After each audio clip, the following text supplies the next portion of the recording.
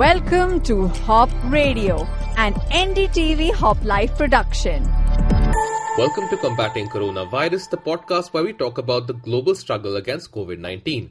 I'm Deepit, Magee. And I'm Priyanka, Pant. On this episode, we're looking at pool testing. What is it? Is it effective? And how is it going to work in India? So pool testing is a way to use the RT-PCR tests that we currently use, which are the slower, more expensive, but more accurate tests. They cost around rupees 4,500 in India if you get them done privately. Pool testing combines many samples. India uses 5 at once and tests them together. So you have one test where you test 5 samples together. If the result is negative, it means no person in those 5 samples has COVID. So you can disregard all those 5 people together, right? And it's cheaper than testing all 5 of them separately. Therefore, it saves on costs. However, if the result comes positive, means that at least one person in that pool has a COVID positive result. So you then test all of those samples individually to find out who is infected and who is not. This way you can get through the batches of samples more easily, quicker and cheaper.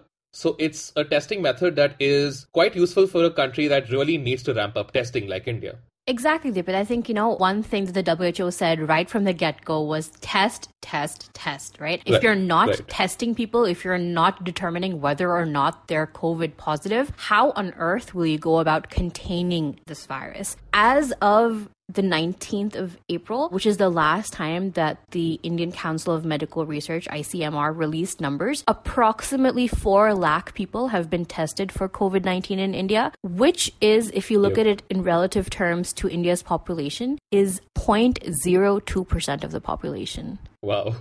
That's not a lot.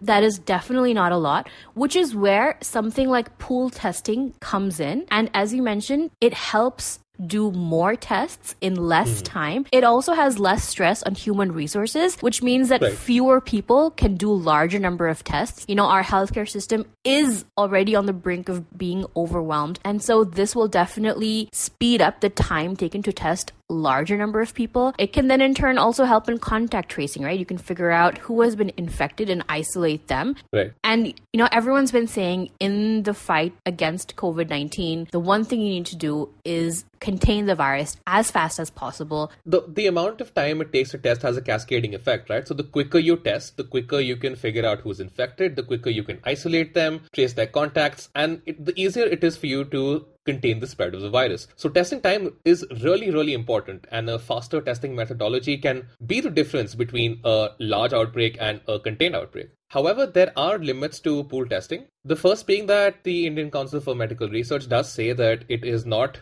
recommended to combine more than 5 samples in one pool test. Yeah, and ICMR has also said that pool testing won't work in areas that have been considered COVID-19 hotspots as they were, right? Also, people that are in high-risk categories who've been in close contact with COVID-19 positive patients, those people would be at a higher risk simply because they've probably been exposed to the virus. Right. Similarly, health workers, right? People that are the doctors, the nurses, and other healthcare professionals, if they're also in close proximity of the virus, chances are they might have it. And so pool testing isn't recommended for those kind of high-risk categories. Yeah, I think the numbers that the ICMR does recommend is that if in a community, the infection level is less than 2%. So less than 2% people have been diagnosed with COVID. You can conduct pool testing there. If it's between 2 to 5%, then every person has to be tested individually, and pool testing cannot be used or is not recommended to be used in such a scenario. So pool testing has already begun in a number of large states in India, including Uttar Pradesh.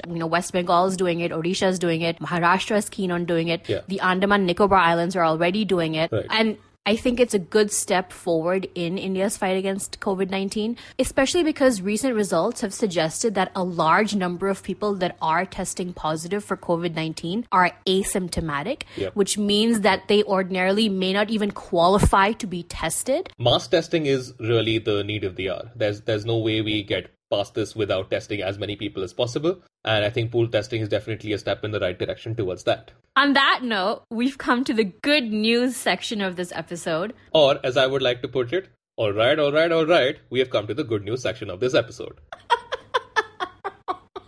Okay, for anyone that didn't get that was Deepit's terrible impression of Matthew McConaughey, the Hollywood actor. And I love this story. All my I love this.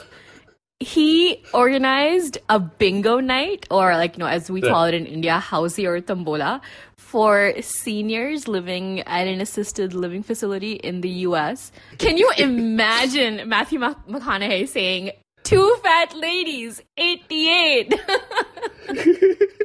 All right. 2 fat ladies, 88. If anyone wants Matthew McConaughey impersonators, I am available. I have very reasonable rates.